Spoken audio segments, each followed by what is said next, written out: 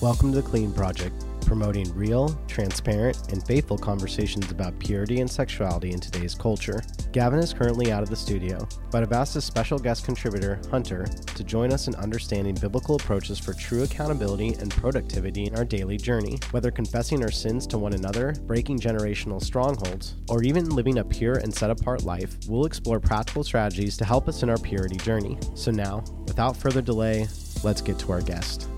All right, welcome back to the Clean Project. Got a special guest today. So our co-host Gavin's out of the studio. This is Hunter. Well, I'll have you introduce yourself, and if the good folks listening to this, students, parents, leaders who are listening to the podcast, just tell us a little bit about yourself and what you want to share today. I think we have some good combos on the way here. Might even go Old Testament again, talk about David, what you're seeing in the faith, those types of things. We'll unpack that. And then, guys, check out the podcast. We'll have these dropped in, I think, Spotify. Share them with like-minded peers. Yeah, stay clean, stay pure. So I'm going to introduce you to Hunter, and he's going to just take the lead on this one. How's it going? This is Hunter.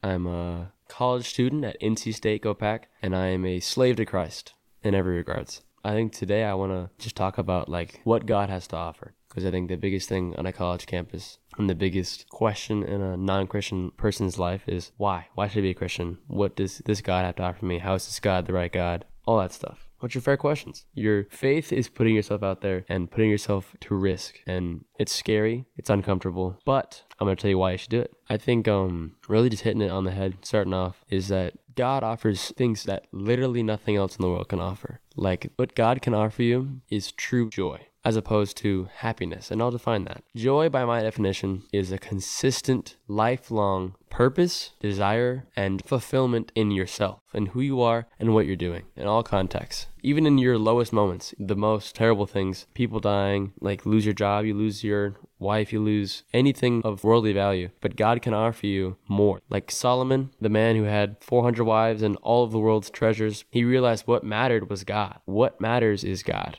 Everything can offer you happiness, but those are fleeting. How do you feel right after you have premarital sex? You feel terrible. You have guilt. You're distraught. You are in the bottom of your sin. That is the difference between God and happiness. It can never fulfill you. It's Satan. He never comes through on his promise. You are always left wanting more. Lust is never fulfilled. You are always chasing. You are never, ever getting what you want. God, what he offers you is true peace. My favorite verse for that is Psalm 16:11, and it says, "You show me the path of life. In you there is a fullness of joy. At your right hands are pleasures forevermore." Peace, joy. This is what everyone wants. Deep down, all they actually want is to be happy, but long term. Not happy based on situational things. And everyone's like, whatever, I kind of have that.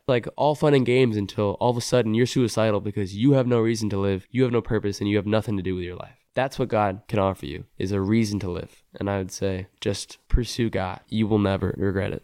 Solid message, very convicting. That's what I expect. So yeah, one of the things that I heard, conviction, and also it sounds like you're exhorting, you're calling people to the Lord, and just knowing the fear of the Lord, I think is so powerful and necessary as believers, because our view of God, we typically like to humanize God and minimize sin. So yeah, one of the topics that we cover obviously in the Clean Project, we really want to hit on moral purity, sexual purity, but what it really actually means to live a set apart, a holy life. When people look at a Christian, especially as a young college-age student or a young adult, they should see something that's noticeably set apart from the rest of the world. Ideally, if they really want to desire to know God, then they're going to look at the product and they're going to say, okay, why should I follow Jesus? Well, I think there's something profound about trying to live a pure life that could speak to a culture that is knee-deep in a lot of these struggles.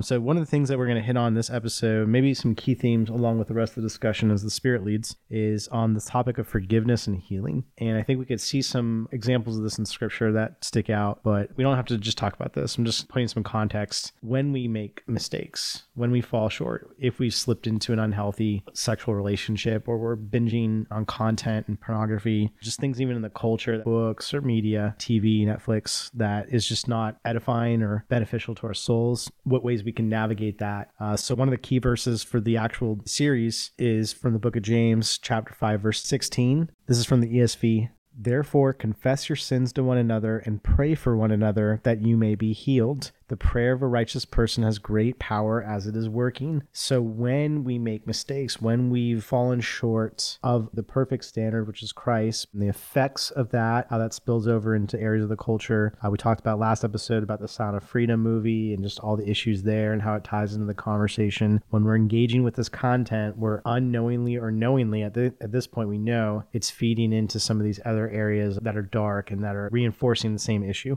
And the other thing are just some practicals, like how do we actually do life with one another in a clean, responsible, healthy way? One of the things just recently encountering in my walk now is, being in a spirit-filled church, being in a church that preaches the word of God, seeing the opposite sex in a healthy way, recognizing they have the same struggles of the flesh, and trying to navigate what it means to be a follower of Jesus completely separate from the world. I'm not lusting after my sisters in Christ, but realistically, I struggle with the flesh. So how do we reconcile some of that? And then also what it means to have brothers and sisters around you. Obviously, you want brothers in the fight if you're a male, you want sisters in the fight if you're a female. Even those conversations are playing out today, like, well, what is gender? Why should I have same-sex accountability? Why can't I just navigate those challenges with the opposite sex and like boundaries? Why is it important to have those allies in this battle? Should we try to do accountability in isolation? And what actually biblical accountability means? Why confess whenever I fall short? Why is it wise to invite other people with wisdom in some of those spaces? And why should we encourage maybe students or others listening to this to consider finding those accountability partners or allies in this battle for the flesh?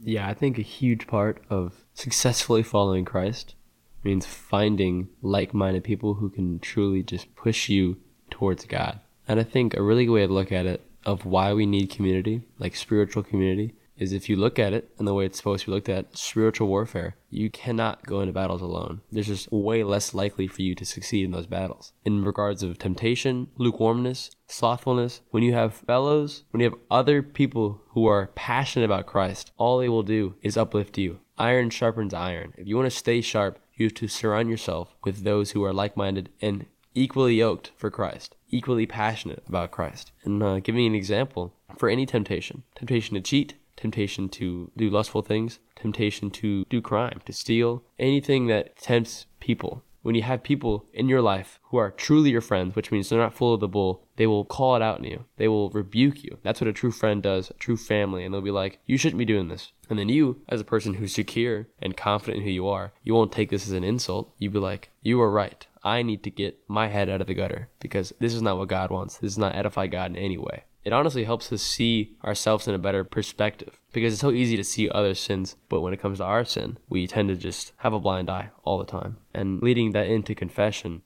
is one of the most powerful things we as Christians can do. Without confession, my walk would look different. That's just how it is. Confession isn't my whole community of Christ followers. Confession is with my tight boys, like what Jesus had with John and James. Just my tight group of guys who are my brothers. Guys who care about me, guys who care about God, and guys who want the best for me. And the question is like, why would I confess that? What's the point of confession? Confession immediately takes away footholds that the devil will have through our sin. Confession really brings to light our sin and helps remove us not being aware of our sin and being judgmental to others. We're not perfect. We can't be judging these people until we move the log from our eye. Confession really helps you keep your heart in the right place. Man, it's so important. And it's embarrassing. You have to bow your head to God and to your friends and be like, I am sorry and I regret what I did. Which brings me to the biggest point of why we confess things, is to truly allow repentfulness to happen in our hearts. To look at our sin, tell it in a way that is painful, uncomfortable, and then allow us to begin the process of repentfulness and no longer face our sin. 180 degrees away from our sin. That's why we confess, is to be able to correctly and successfully repent. And when we confess, I'm less likely to fall into it again because I don't want to have to do that again. That was so embarrassing.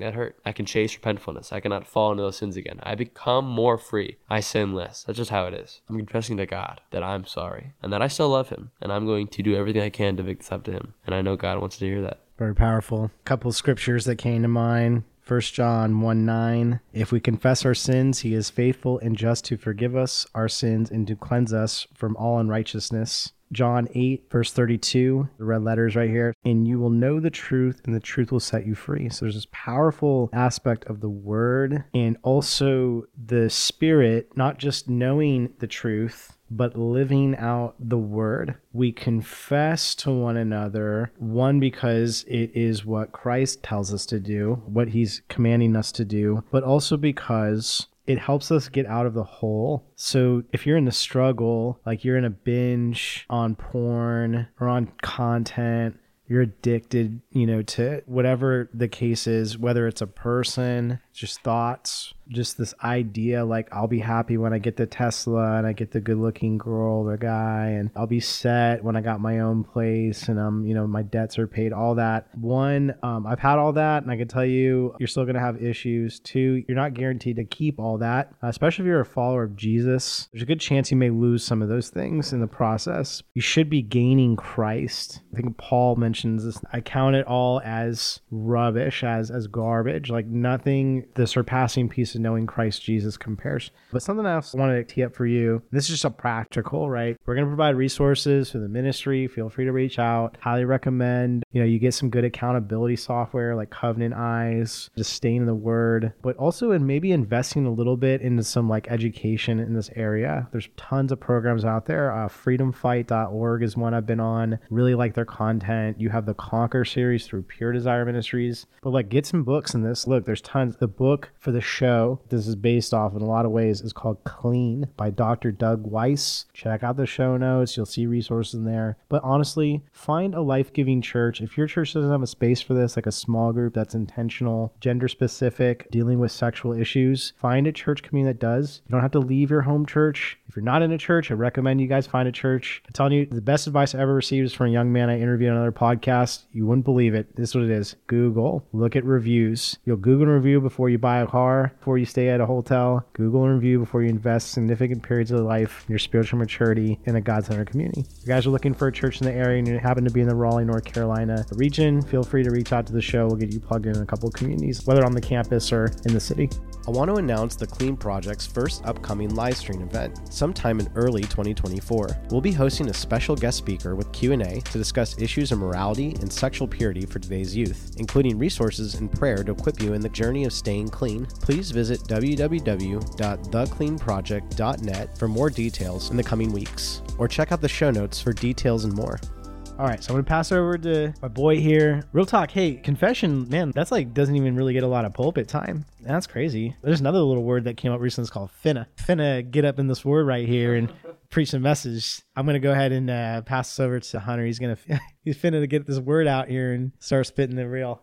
I digress. But what does true applicability look like in regards of accountability or just living differently in a way that can truly help you eradicate your sin? I love what he said. Like, that advice is rock solid advice. Like, you need to do what you need to do to get off porn, to get off alcohol, to get off whatever it is that's holding you back from Christ. Matthew 18:9. If your eye causes you to stumble, tear it out and throw it away. It is better for you to enter life with one eye than to have two eyes and to be thrown into the hell of fire. I know everyone's like, well, that's embarrassing, or that's going to take work, or that's going to cost money. I can't do those things. But if you're still struggling with porn, in 10 years from now, you will regret that so badly. And if you can get off that right now, no matter what cost, do it. That is truly a chain around your neck. You are a prisoner to that thing. That thing owns your life. You don't get to make decisions. It makes decisions for you. So if you can, you need to get rid of this thing. A part of your heart, a part of your body is literally covered in poison. Clean it. Shout out Clean Project. Or it will take you down. Your life will not be what you want. Your ministry will be half of what it could have been because you couldn't crucify your flesh. You couldn't crucify your pride. You're too prideful to put yourself in a lower way. Humble yourself. You're a sinner. Everyone's a sinner. Don't act so high and mighty all the time. Get off porn. Get off these things. See women as sisters. Women, don't be chasing sex.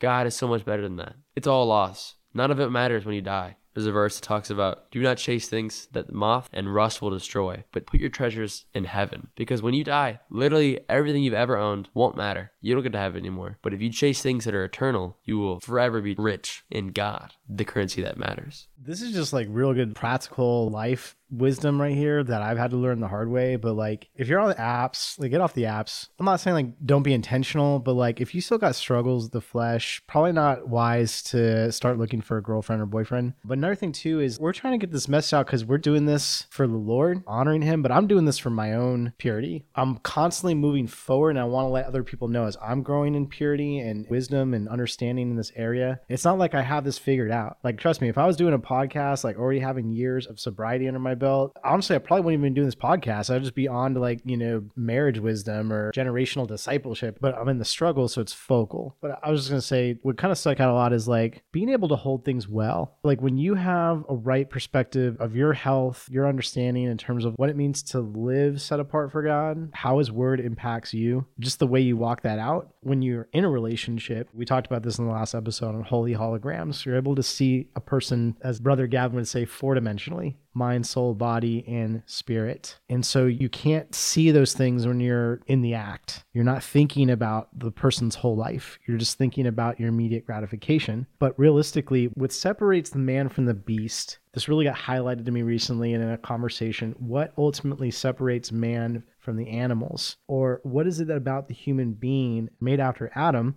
And then obviously, if you've been born again, you've been through that journey, being made after Christ, what does God do? What fundamentally is a character attribute of God? He says, enough. He rests. He understands boundaries, end from beginning, categories of truth, categories of reality we don't violate because it goes well for us and our neighbor. And so in a relational context, when you're considering about pursuing someone in a dating to marry relationship, ideally, you should know who you are. The Bible, I think, has a lot to say about that. Also, you should have respect for yourself. That way you can actually respect another person. By the way, until you're actually married, that person doesn't belong to you, not spiritually in any sense. They're a brother or sister in the journey. But when you are yoked and you are physical, you have to still hold that person in a way where you don't have ownership. But if you don't understand how to like actually be a responsible person with your body, with what you're ingesting, how are you going to do that in any like real relational way? Think about long term. Anyway. That's good. I would say dating is one of the biggest areas of what secular lies and what society tells us that a lot of Christians don't even know. And that's the point of like just becoming more read up, more knowledgeable, intertwined with Jesus, is to learn things. But dating is not what it should be. Societal dating is not what God intended for us, 100%. My entire life, I just had the wrong view of what dating was. Society just tells us through movies and whatever we are consuming what it is, and it's so wrong. It's all lies. We have to make sure we discern what is lies and what is truth. And one of the biggest misconceptions, I would say, is definitely like, you shouldn't really lust women. Even when you're dating, you shouldn't be lusting your girlfriend. Until she is your wife, like Jason said, you do not own her in any way. Even until she's your wife, you shouldn't be thinking about having sex with her. She isn't spiritually connected with you. She's not one with you until you guys are married. Society today is like, give everything you have to a woman as soon as you start dating her, because that's right. Tell us your deepest secrets. But you shouldn't give everything to a woman you barely know. And until you're married to her, you barely know her. Dating is an interview process. You determine if this is the woman who will be the woman of your entire life. Doesn't mean you should give her everything before you're married. You shouldn't risk things. You shouldn't be having sex with women you're not married to, because the consequences are so dramatically terrible when in a couple of years you're married to a woman you don't want to be married to anymore. That is so common. Divorce is so common because no one's patient anymore. No one wants to wait. No one wants to see if this woman's right for you. They just want to commit. They see a beautiful woman. That's my wife. We're getting married. And then divorce is so imminent. Divorce has such a terrible impact on your children, though. Think about it. Think about your kids, if that helps. Anything you have to think about to prevent this. Dating is for a reason. It's a process. You use it correctly,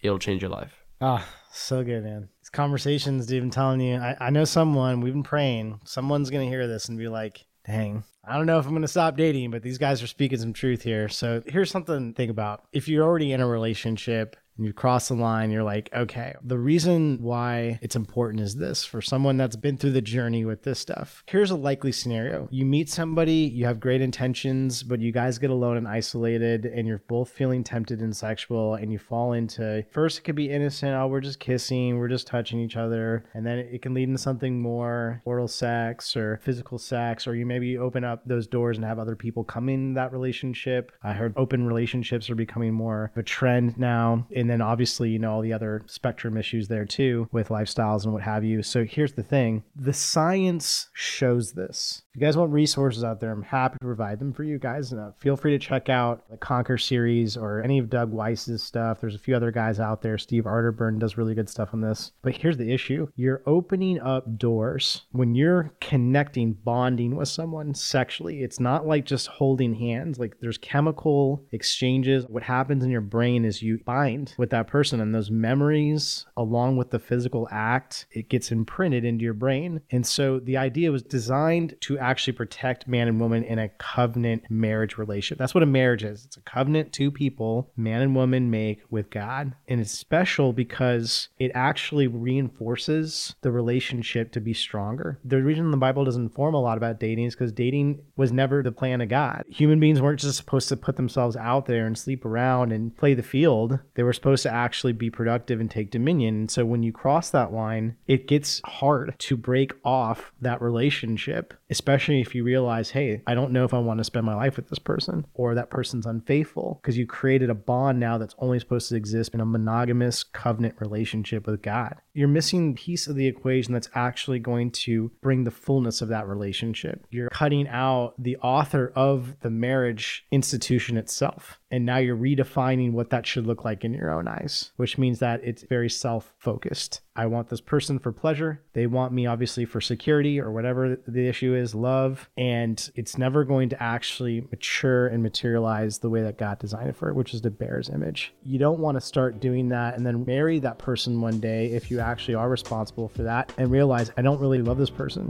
We just hooked up in college and this was just somebody I thought I could spend my life with, but you never really actually understood who you were and who that person is.